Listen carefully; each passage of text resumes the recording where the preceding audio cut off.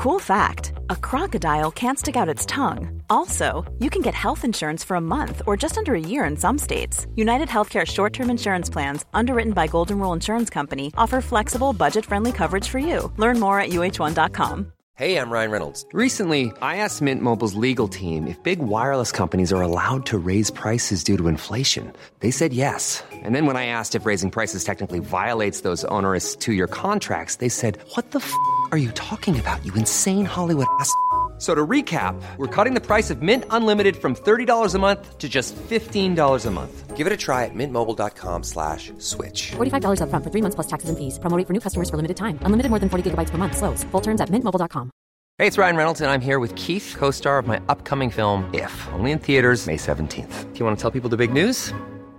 All right, I'll do it. Sign up now and you'll get unlimited for $15 a month and 6 months of Paramount Plus Essential Plan on us. mintmobile.com/switch. Upfront payment of $45 equivalent to $15 per month. Unlimited over 40 gigabytes per month. Face lower speeds. Videos at 480p. Active Mint customers by 531.24 get 6 months of Paramount Plus Essential Plan. Auto renews after 6 months. Offer ends May 31st, 2024. Separate Paramount Plus registration required. Terms and conditions apply if rated PG. Many of us have those stubborn pounds that seem impossible to lose, no matter how good we eat or how hard we work out. My solution is PlushCare. PlushCare is a leading telehealth provider with doctors who are there for you day and night to partner with you in your weight loss journey. They can prescribe FDA-approved weight loss medications like Wegovy and Zepbound for those who qualify. Plus, they accept most insurance plans. To get started, visit plushcare.com/weightloss. That's plushcare.com/weightloss.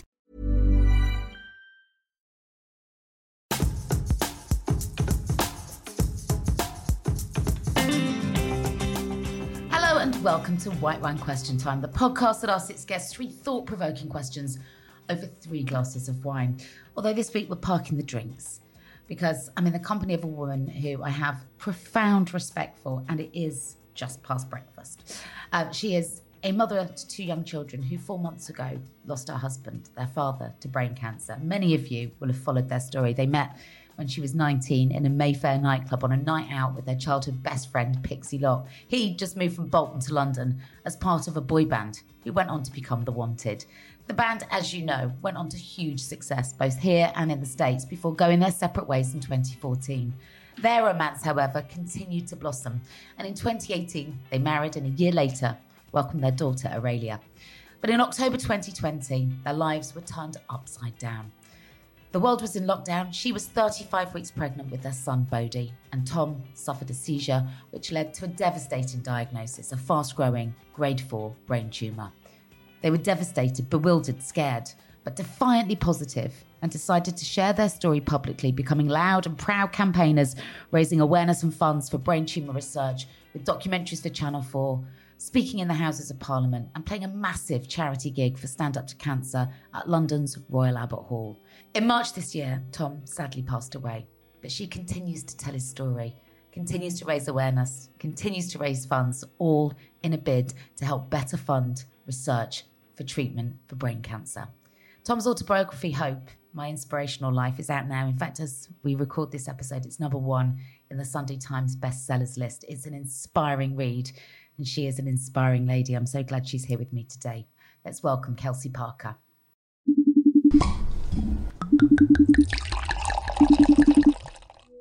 How are you? Yeah, I'm actually okay. I'm a bit tired today. I've been busy, but yeah, I am actually all good. You haven't stopped, and I think that's probably your way of coping, right, Kelsey? You have been running like Roadrunner at 1,000 miles an hour.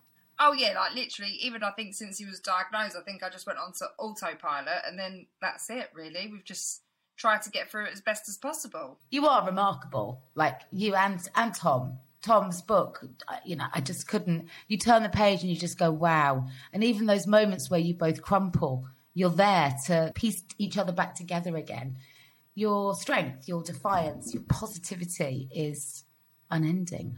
Where does it come from? I think that's just me as a person. And like, even when he was diagnosed, for me, it was like, I don't want to sit around and cry about this. Like, let's get on and fight it. Like, let's just take it on. And that's what we did. And obviously, I think that was hard for Tom because he probably, over me, is way more emotional. So he probably would have wanted to sit around and dwell on it a little bit. But I was like, but that's not getting us anywhere. We need to research now. We need to move forward. And for me, it was just taking each day as it comes and like just moving forward down that line. For me and Tom, and especially me, I was shocked that when we first went in and he got diagnosed, it was like, so you've got glioblastoma, you're stage 4, you'll start radio in a few days' time, and then you'll have radio and chemo, and then you'll have some chemo, and then it was like, yeah? And I was like, no, that's it, that's all you'll have. And I'm like, what? Like, so there's nothing else you can give him. They're like, no, that's it, that's the standard of care. And that hasn't actually been changed in like coming on 30 years. So for me, I was shocked. So I was like, right, I've got to research, I've got to find, there's got to be something else out there. And literally, when he was first diagnosed, we used to joke because it would be, what country are we going to ring tonight? What doctor are we going to speak to?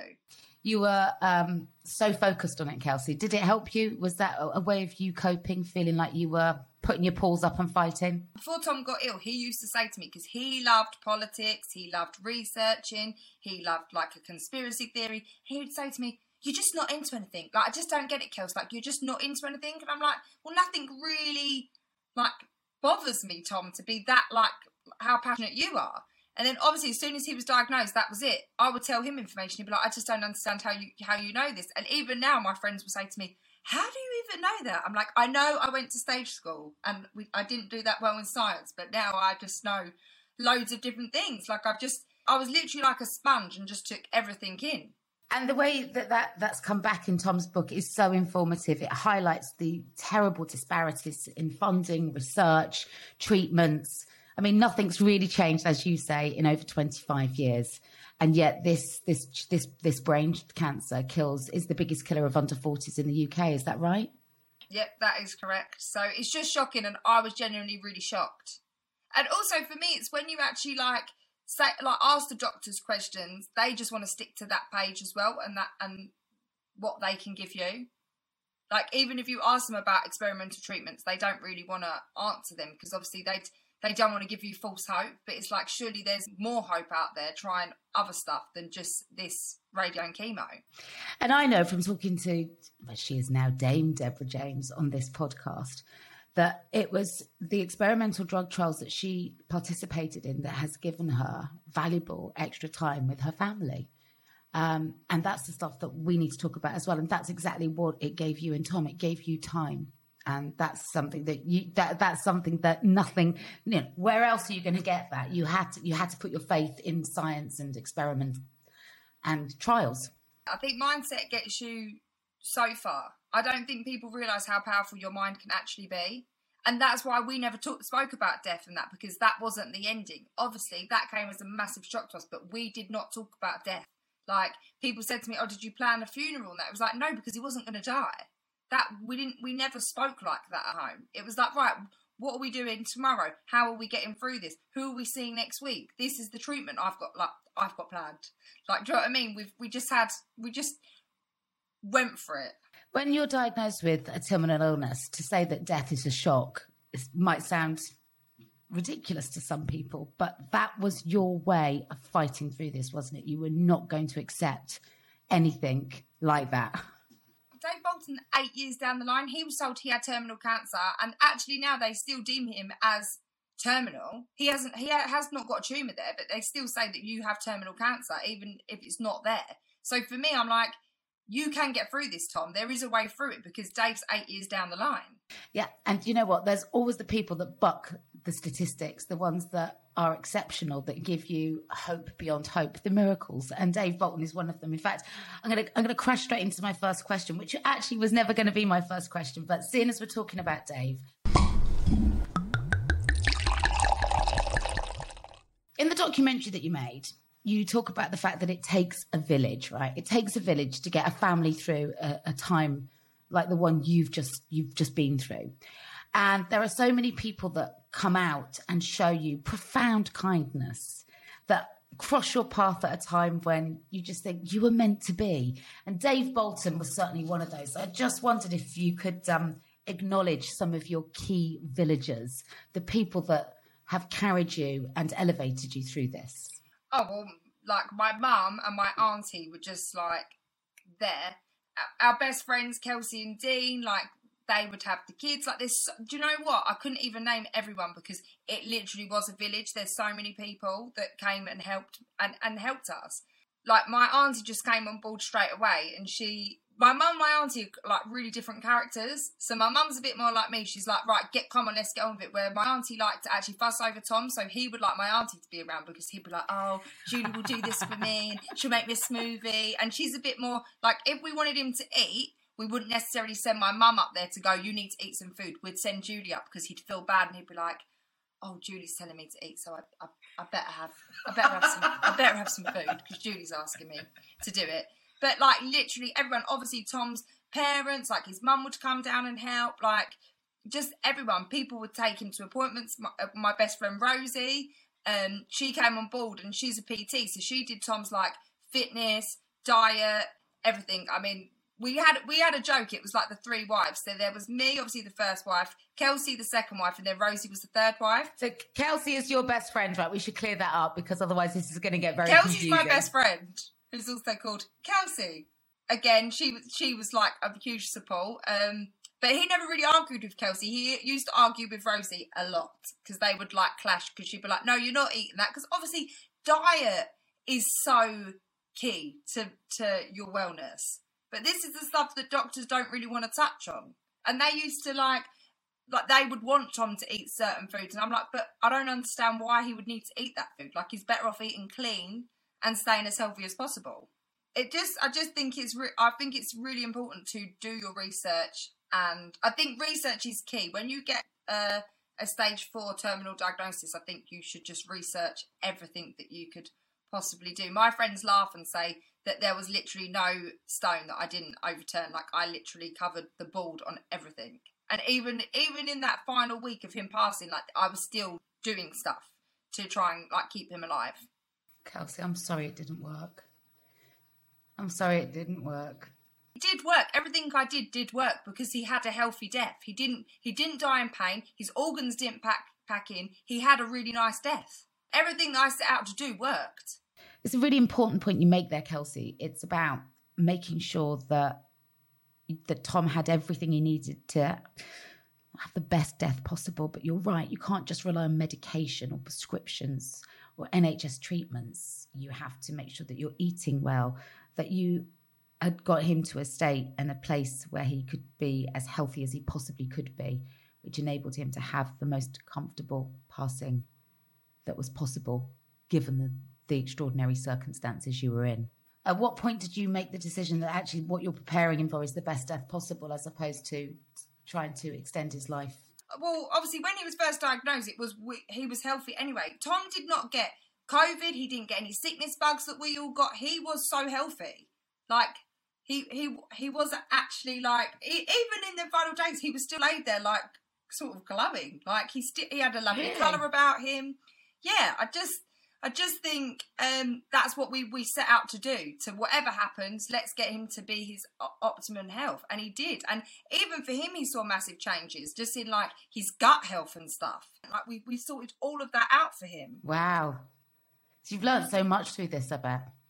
Do you think sometimes that dealing with the facts helps you distract yourself from having to deal with the emotions?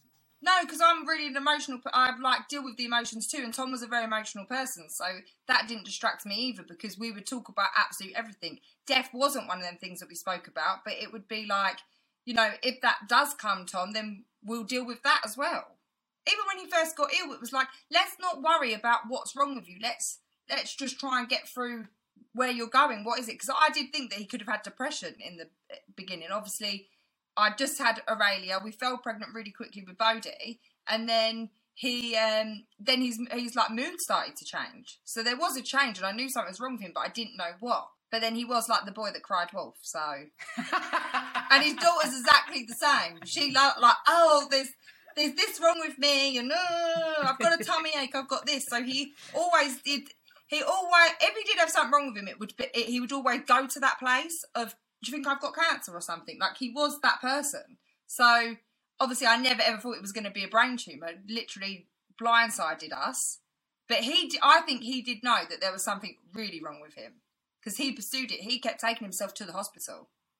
Yeah, which sounds like standard behaviour for a hypochondriac, but that wasn't his standard behaviour, was it? To take it that far? No. To take it that far, I was like, oh, he's actually taking himself to the hospital, so he must think something's wrong with him. But at that time as well, I mean, you look at where your life was. You were 35 weeks pregnant with a tiny baby at home. The world was in lockdown on its head. I mean, so much to deal with, Kelsey. And then this happens. Well, they do say when it rains, it pours, doesn't it? So it just literally did like absolutely flood us, really. But we got through it. Even the birth of Bodhi, like, we got through it. And he kicked his own waters at 37... Yeah, I think like 37 weeks. No, 38 weeks. He broke his own waters. And then we went into hospital and they were great because of COVID. They just kept us in one room, me and Tom. And then we had the baby. And then it was like Tom went home because he had treatment the next day. And then I came home and we carried on as normal. Wow. So 3 weeks after his diagnosis, Bodhi makes his presence felt and breaks his own waters. Yeah, he kicked his own waters open. But I think he was just like, I can't be. Because obviously where I was so stressed, I think he was like, get me out of here. I'm better on being born than being inside her right now. Because I went from like, obviously chilled to then like neurotic. We talked previously about Dave Bolton and wanted to kind of touch on the people that became your villagers. Dave Bolton came into your world how? And what did he mean to you and Tom? I just knew I needed to find someone for Tom to talk to so he could relate to someone, because we would have really open conversations, but I couldn't relate to Tom because I've never been through radio and chemo and I don't know how you're meant to feel. So I was on Instagram and then I came across Dave and I messaged Dave and I was like, you need to speak to my husband. Like, you honestly need to speak to Tom. And then they literally became like best friends and they'd speak to each other every single day. Tom would be like, I'm feeling like this after chemo. Did you feel like that? So yeah, he was just amazing. Tom needed Dave. Oh, 100%. And when you read about the way in which they supported one another, you can see the value that it held for Tom. Like he said, doctors can tell you what to expect from treatment, but most doctors have not had radio and chemo, despite the fact that they're administering it. Dave had a really difficult time in his life before he'd even got to having the cancer diagnosis. And he defied all the odds, hadn't he, to survive it. How important was that promise of hope to you both? Whatever gave Tom comfort, that's what I was all about. And obviously Dave did give him massive comfort, and I just think that Dave gave him that belief that you can get through it.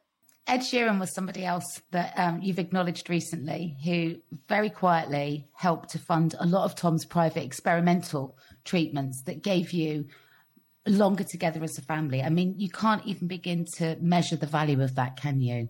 No, you can't. And Ed didn't need to do that. And Ed's never asked, like, he's never rung and been like, oh, no one said thank you to me or anything. Like, he is just such a kind, nice guy that just does genuine things. He's a genuine person. Ed and Tom met in America on tour. I can't remember who was supporting who, but they became fast friends, didn't they? Yeah, and I just think Ed's that person that he's friends with everyone that he meets. Like, he's just a kind soul. He's a really nice person. How did you reach out to Ed? Did he read about Tom's diagnosis? How did it happen?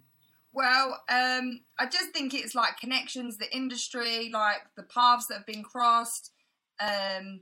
Tom was looked after by Kev, who's Ed's personal security. So obviously when Kev found out, they must have been talking, and then it just went from there. But that's what I mean. All the old team came on board when Tom got ill. Like, everyone came back and just massively helped. We went in to see the doctors. Like, Kev came in with us, and I loved that they were throwing questions at the doctors to know, because we all just wanted answers. So the moment that news got out, you must have felt the love that Tom had accrued throughout his life. The fact that these people felt that he was so important to them that they all wanted to step up and step forward. The thing is, I've always known that, obviously I was married to him for a long time and with him a long time. I know that about Tom, but I just think it was the realisation. It's no, everyone does genuinely love Tom, that they want to come on board and they want to help us. And I wouldn't have been able to do it with everyone else. I sort of orchestrated everything, but everyone did sort of what I asked them to do. You were kind of the brown owl, if you like, the head of the brownies, issuing the orders. But you had a bunch of people that really believed in everything that you were asking them to do, Kelsey, because your conviction and your determination is you can taste it. You can, every time you speak, I think I want her in my corner because, my goodness, I know that you will never give up until... Oh, and that's what I think Tom felt that. And I think he felt that from me. Like, when we're going to the doctors, I would challenge them. And it's funny because it was like our roles just reversed completely, because I've always been, like, quite chilled and whatever, and Tom took the back seat, and it was me with the fiery one. And he would always go, oh, don't upset Kelsey. Don't upset Kelsey. You don't want to upset Kelsey. They'd be like, okay, we won't upset her. I almost feel awful asking you about Tom, because I realise that this must be such a difficult time. But actually, you seem very happy to talk about Tom. Yeah, I just think, especially with the kids and that, we speak about him every day. Like, I've got there's pictures of him everywhere. Even that example that my laptop's not working, it's like he would sort that out. I'm reminded of him every day, so why wouldn't I want to talk about him? Absolutely. Yeah. How are the children? Yeah, they are really good. I mean, Bodhi doesn't really have, like, any clue. He does walk around and he'll see things of his dad and he'll be like, Daddy, Daddy. But Ray's more aware, Aurelia, she's more aware of the situation. And I just think it's really confusing for her. And I completely get how confusing it is, because it's where her dad is famous, it's just not normal life. So she, like, when I've done TVs, and I wanted her to watch it to know that, I'm just away doing a job. And then obviously the pictures would come up of Tom. She's like, is my dad coming back? Like, she asked my mum, but is Daddy coming back then? Is Mummy bringing Daddy back? And it's like, no, he's not coming back. And then we have to relive he's dead, he's not coming back, which obviously we got advice. I got advice for that. And that's what the advice was given, to say you've just got to be as honest as possible. And with her, I know that anyway, that honesty is the best policy, because I think sometimes she does try and trip me up. But you know your child better than anyone, Kelsey. You know exactly how to talk to her about this. And it's great to have all the advice in the world, but a mother's instinct, I think, is like a gut instinct. It tells you, almost guides you into what to do, doesn't it? You posted on Instagram taking the kids to a bookshop and they saw their dad's book on the shelf, and your daughter ran over and picked it up and hugged it and kissed it. She must miss it, because obviously it's like they would get in bed together. It would be bedtime. Like, he's gone, and she must be so confused. Like, hang on, he was here a minute ago, and now he's gone. And yet he's not gone, because actually, I mean, physically he's gone, but his presence is everywhere, and people talk about him a lot. And you're right. And obviously she can hear me talking about him all the time to people. So that's what I think. She's just a bit like, oh, where is he? And obviously walking around Bluewater and you see your dad in a shop, it's just like, oh, it's my dad. I don't know. I think every day is so different. I'm not saying that I don't have my down days and I don't cry. Like, of course I do. Like, I'm human. But I think the kids give me so much strength to get on and get through it. But it's like you're doing something random, like making a boiled egg, and I'll like tear up, and I'll be like, why am I tearing? Oh, because he loved boiled eggs. Like, do you know what I mean? It's just really small things that you don't think you'd get upset about, and then you'd be like, oh. This was the breakfast he loved. That was his favourite breakfast. Like, it's just little things that get you going. Oh, gosh. I mean, loss shows itself in every way, in every day, in different ways. It can come up and bite you on the bum and tap you on the shoulder when you least expect it. And it is often those little moments. But also, you've had some pretty big ones as well. So I was going to mine your experience of difficulties. And I hope that doesn't sound awful. But I think so many people will find so many valuable lessons in what you have been through and what you are going through. So are you ready for me to move to my next question?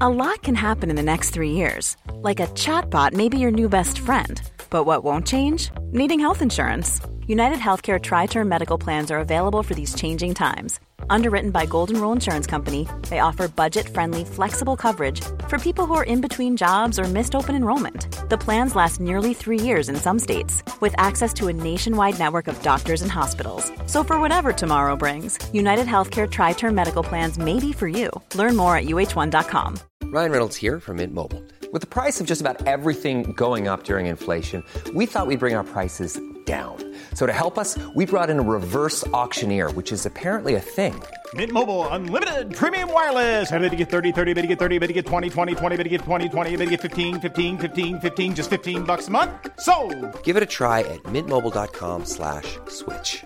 $45 up front for 3 months plus taxes and fees. Promo rate for new customers for limited time. Unlimited more than 40 gigabytes per month. Slows full terms at mintmobile.com. Hey, it's Ryan Reynolds, and I'm here with Keith, co-star of my upcoming film, If, only in theaters May 17th. Do you want to tell people the big news? All right, I'll do it. Sign up now and you'll get unlimited for $15 a month and 6 months of Paramount Plus Essential Plan on us. mintmobile.com/switch. Upfront payment of $45 equivalent to $15 per month. Unlimited over 40 gigabytes per month. Face lower speeds. Videos at 480p. Active Mint customers by 531.24 get 6 months of Paramount Plus Essential Plan. Auto renews after 6 months. Offer ends May 31st, 2024. Separate Paramount Plus registration required. Terms and conditions apply if rated PG.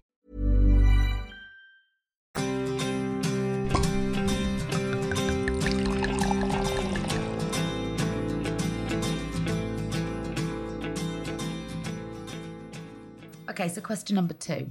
I wanted to talk about something you've touched on. You know that you are in the midst of living through that very difficult first year, a year of very hard firsts. And some of those profound and significant moments have really started to show themselves. You attended your first wedding, your best friends got married, and you went without Tom. His chair was next to you and it remained empty for the day. You've just been a birthing partner for a friend, helping her to bring her son into the world, who she named Tommy in his honour. I mean, both beautiful but really difficult moments for you. And yet you sign off all of your posts about those moments with the hashtag Positive Parkers Forever. So how are you finding the sunshine in amongst such incredible showers? The thing is, I just think they are beautiful moments, aren't they? Like, I can't take my sadness and grief away from my friends.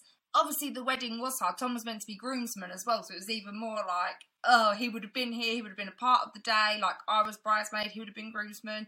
And obviously, with a wedding, it's you talk about the love and it's the vow you take for each other. And we did take that, and it was in sickness and in health, and I did do everything I could for him. But obviously, it's bittersweet because he did die. And then it was funny with Rosie, because when Rosie was pregnant, we always thought it was a girl. Like, always thought she was having a girl. She'd never found out what she was having. But when Tom died, we turned to each other and we was at the hospice and we said, it's going to be a boy now. We knew it was going to be a boy. And she said, well, if it's a boy, then I'm going for Tommy, because that's what she actually called Tom, was Tommy. She never ever called him Tommy. It was like, all right, sexy Tommy, whenever she comes in. So, yeah, again, but that was the most amazing experience. And again, I used my knowledge from what I've taken through Tom, the journey that he's just taken me on, for her birth. Like, I stood up to the doctors and said, no, she wants this or this, and that's it. But it was like, she wanted me there for that reason, to be the birthing partner, and it was Tom that had taken me on this journey, that I know what you can and can't say to doctors. Because you're sort of like, with a doctor, you almost take everything they say as gospel. Yeah, I would challenge a little bit more, which I did in her birth, and she was really thankful because she had an amazing natural labour, which she really, really wanted. That's good. And this is Rosie, who came into your life as a PT and helped you with Tom's diet. She was a massive part. Oh, but she came in years and years ago. But her and Tom have always had a love-hate, because Rosie trains hard and Tom never ever wanted to put the effort that Rosie put in. So they've been training together for years, on and off, and then when he got diagnosed, it was like, no, Rosie's stepping on board and you haven't got to say, Tom. That's it. That's your personal trainer and that's what you're doing. But they were like best friends as well. They'd go out and go and get breakfast together and stuff. Like, she's brilliant. Because obviously I needed that, because I needed to continue to work.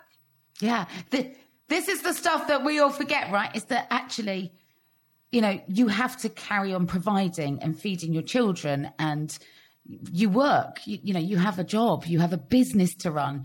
You're doing all of this whilst looking after a husband who's going through treatment, a brand new baby, 2 of them actually, while the country's in lockdown, in the face of great economic uncertainty. And in fact, just uncertainty full stop, Kelsey. Hats off to him, though. He did the same. He just cracked on and got on with work. You know, we filmed the documentary. That was really tough. And he pushed himself through that. He pushed himself through the Stand Up to Cancer. Like, he did so much as well, which was hats off to him, because probably I did give him a hard time, but that was the only way to actually get him through it. My tough love. I don't think you gave him a hard time at all. I think you he gave wasn't him in a house. everything he needed. Oh, yeah, there is that. There is that. There were a few times in the documentary he went, "You're meant to be on my side. You're my wife." It's like, no, Tom, no. Come on. I mean, yeah, I think you're right. His work gave him something to keep striving for, a reason to get fit again, targets to hit. And you both seem very target-driven. Yeah, massively. The concert, how healing and helpful was that for you both? That was just massive. And that gave him a goal to get on that stage. It was like, right, I want to be on that stage and I want to be the best I can possibly be, which he was, to be fair. And obviously we just wanted to raise awareness again. It was like, when we was even choosing a path for a documentary, it was like, that was so natural for us to do that, because we wanted the gig at the end of it. We wanted to put on something, and we love a show, a party, so that was really natural for us to take that path. And it was tough getting to it, but he did it, and we did raise. And they even came backstage to Cancer and they said, just thank you as a guy for talking out, Tom, because men don't like to talk about these things, and you are there talking about it. Absolutely. That night was so charged emotionally, wasn't it? Yeah, and it was a magical night. It was just so magical. His face on that stage, just drinking it all in, looking around. Oh, it's when he's like, he's shocked. He was shocked. And all he ever wanted was to be back with the boys and to be back on stage. And that's why I'm just so happy that he got to do everything that he set out to do. Yeah, because when it ended, he was quite frank about the fact that he didn't feel that he'd been an instigator in that decision, that he had to go along with it, but it wasn't what he wanted. And then those years that follow are really hard as you scramble to re-identify, who am I, what do I do? You know, you become so institutionalised in a band like that, so busy and then so suddenly not. How important do you think it was that the band came back together and gave him an ability to put a full stop on that experience?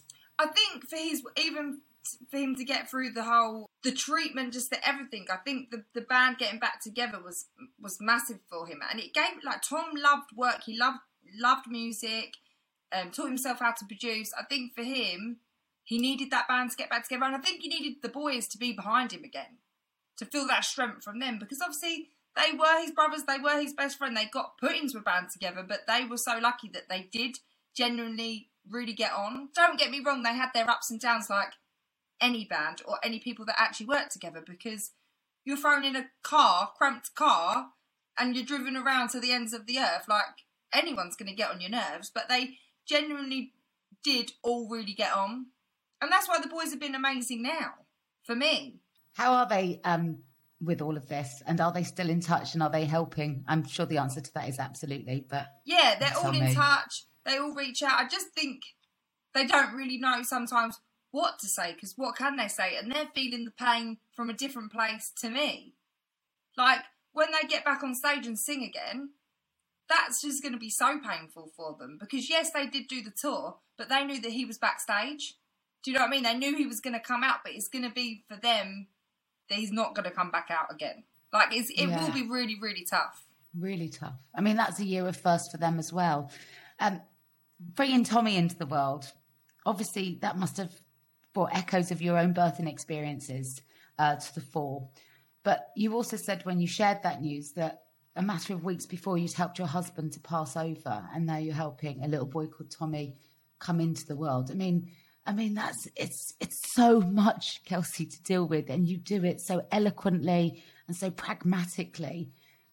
How does it sit in your heart? How does it manifest itself? The thing is, for me, like, this journey, where it's taken me, is the thing you're guaranteed in life is to be born and to die, and both can be magical. So, you know, for Tom, it sort of, I was so scared of him dying, but yet I just found some sort of peace with myself when he did pass. That it was happy even at the end. And then with Tommy being born, it was like a new soul has joined this world, and what's he going to be like? I don't know. It's just, I think if you just think of it like that, like two things, you're born and you die. I don't know. It's just sort of the journey that I'm on now. It's been difficult, but I'm there. And when you're watching Ollie and Ruth exchange their vows at their wedding, and you remember your own, how is that moment? Are you able?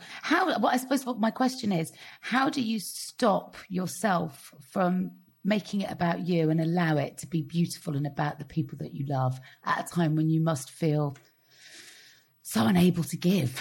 Do you know what? Don't get me wrong. I was an absolute emotional wreck at the wedding. I mean, hopefully no one's filmed me on camera for that, because like I was just in floods of tears. I had Kelsey holding my hand, squeezing it. My friend Electra on the other side holding me as well. Like, it was really, really tough because the thing is with me and Tom, it was the love we had for each other. And this is what everyone who's ever met us will say. It's like the love was endless between us. And it took me back to when we were there saying it to each other. And he did, the thing is, we just absolutely adored each other.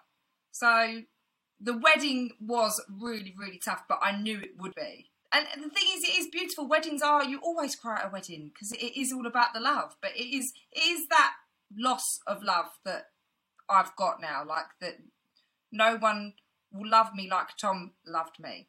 And the children that you've created together. And that's the stuff that you've got to figure out. I mean, God, if anybody's able, it's you, Kelsey. You are remarkable. Your strength just shines out of you. I don't know how you're still standing, but you are utterly awesome. I can see why he thought so much of you. You were the beginning and end of his world, and quite right too. How lucky to have you bring his children into the world. As you look ahead to this difficult first year, what are the things that you're most apprehensive about, most fearful of? Christmas. I think Christmas was like, Tom's always spent Christmas with my family, because where I've got younger brothers. So obviously when we first got together, like my brothers were like 3 and 5. So I always said, like, I want Christmas at my house because my brothers are still young. They're not now. They're old and they wake up later than me. And obviously it's about my children now. But I think that where he spent every Christmas with us, and there was always a story with Tom and doing something at Christmas, that I think that will be hard for me Christmas time. I just think, I think nearer to it, I'll just be like, I just can't face it. Yeah. But then you want it to be happy for the kids, because this Christmas, obviously, we just had with Tom being here, like, it was so funny because we'd done the footprints from Santa, and Aurelia was like, he was here. So it was so lovely for him. But then I'll probably look at that and be like, Tom got to experience that with me. That was the first proper Christmas that she's had. I don't know. It's all just going to be tough. It's never, ever going to be the same. Your perspective and the way you frame things, I think, have been your lifeboat in so many ways through this. And it really brings me nicely into my third and final question for you.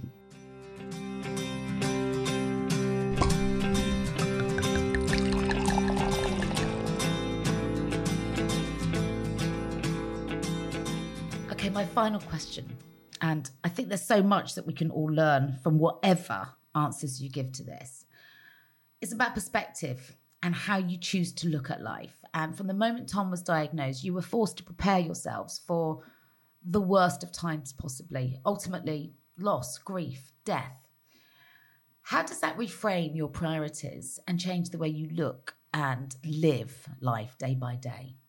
Honestly, even when he was first diagnosed, to us, it was, I just looked at stories that it was like survival stories. So again, it was like, well, he's going to be one of the survivors of this. Like, I believe it. He's going to survive it. So again, like, we just lived each day, like, and that's all we did. We just, each day, whatever we had to do, we just did it. There was no like even bucket list or anything like that. We didn't want to. Like, obviously we made memories because you do living anyway, but it wasn't like, we want to go and jump out of a plane together, we want to do this. It was like, we did just live life together. You know, there must have been days when you thought, I can't allow myself to go into that negative headspace. You've got to stay positive. And I just think that there's something so many of us can learn from in terms of reframing and our perspectives on our day-to-day life, you know. And I think that there's something that you can share around that is really powerful, because you did it and you made the most of every minute of every day, because you never took for granted that there would be another one. Yeah, I think that sums it up. Basically, I couldn't be negative. There was just this positivity, and we are positive people anyway. So I think if I had crumbled and been a mess on the floor, he would have lasted probably 2 weeks, because I don't think he would have been able to be that. I needed to step up and be like, right, come on, let's do this. Let's get through it. I don't know. I don't know where you find your strength. I just find my strength from within. I don't know what it is. There's no secret that I'm like, it just is within. That is me as a person. I've just got on with it. But Tom used to always question me about that. Even before he got ill, he used to say, like, I don't understand why you're not upset about this. I don't understand why you're not upset about that. Like, I don't really hold grudges with people. I do just let things go. And I think where I can express myself too, I think that really helps. I can say, this is how I'm feeling today. If I was having a bad day, I'd say to him, Tom, I'm feeling a bit stressed today, so give me time and then I'll be all right.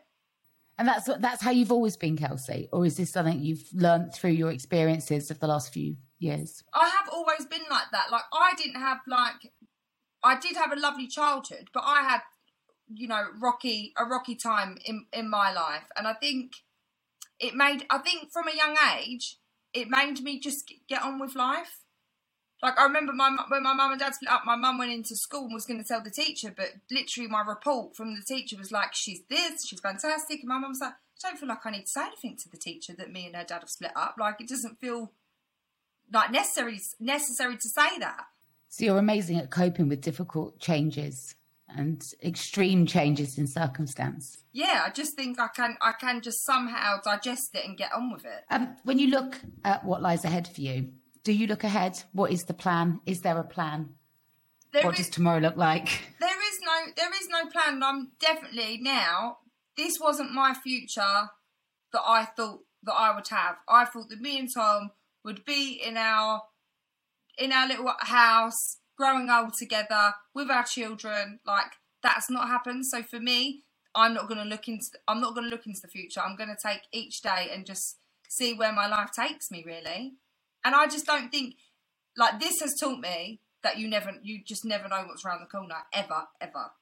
Like, that news just hit us. Like, I remember just sitting there when he was diagnosed. Kelsey was with us, and she said, when I looked over, you could just see me, and I just had these just beads of sweat like pouring out of me, because I just could not believe that this was happening to us. And you never think you're going to hear them words. So I've learned from that you just never know what's going to happen, do you? No, you don't.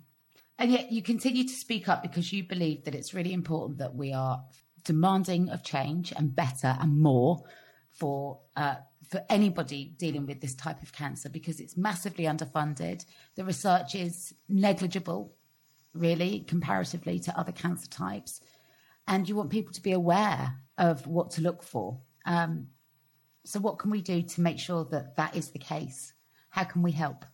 I don't know. I think we've just got to shout it from the rooftops. Like you said, this is like, it gets 1% funding and it's the biggest killer in under 40s. And a lot of people get this, die within weeks of having it. There's actually a little boy who goes to the school up the road, and he got diagnosed with a brain tumour and he died within 2 weeks. Like, it's honestly heartbreaking. And obviously I speak to so many people, so many parents, so many wives, so many husbands. Like, I know what's going on in this community of brain tumours, and there's just so much that we could do. Even just down to,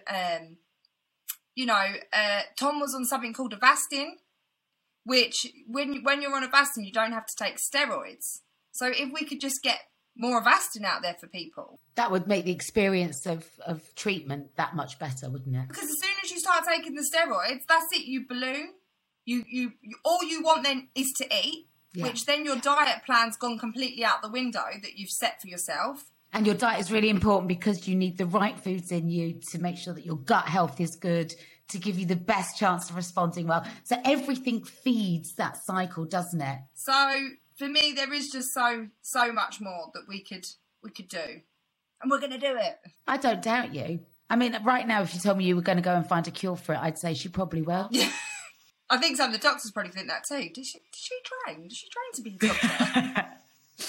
But in the meantime, what we do need people to do is talk about it, be aware of the symptoms, but most importantly, don't go, oh, the doctors are really busy. If there's something wrong with you, go and get it checked out, because Tom just went in and said, there's something wrong with me. And they were like, no, you're fine. He's like, no, you're not listening to me. There is something wrong with me. So I need you to check me over. Like, that's it. Yeah. And if you get more than like one headache, like, go and get yourself checked, because you're better off getting checked than being 3 months down the line and then you get a really bad prognosis in front of you. And as well as that, we need to raise funds, because funds are poured into research, and research gives options, extended life, a better experience in treatment. I mean, it's so important. Without it, we'll move no further forward than we have for the last 25 years. And you've got a GoFundMe page, which people can find at the top of your Instagram bio. And you can go and make some donations there. Or if you want to really help yourselves and others, go and buy Tom's book. It's called Hope. It's a #1 Sunday Times bestseller. And all of the proceeds that you're raising from that will go to help fund further research. Is that right? Yeah. You are remarkable, Kelsey Parker. I wish you nothing but better times ahead for you and your children. And if anybody is ever lucky enough to find you in their corner, I hope they appreciate just how fortunate they are. Thank you for your time today. Oh, thank you so much. A huge thank you to my inspiring guest this week, Kelsey Parker. If you want to hear more chat with inspiring figures, simply head into our back catalogue, where you'll find episodes with the likes of Sheila Fogarty, Nikki Chapman, Charlene White, David Lammy, Jess Phillips, Delta Goodrem, and our Stand Up to Cancer specials with Sean Ryder, and of course Lauren Mahon and Dame Deborah James from You, Me and the Big C. My thanks to you as always for loaning us your ears over the last hour, and to Ben Robbins and the Yahoo Studios team who produced the show with me. Editing is by Andy Agson, and our music comes courtesy of Andy Bell. I'll be back next Friday with more great guests. Until then, thank you so much for listening in.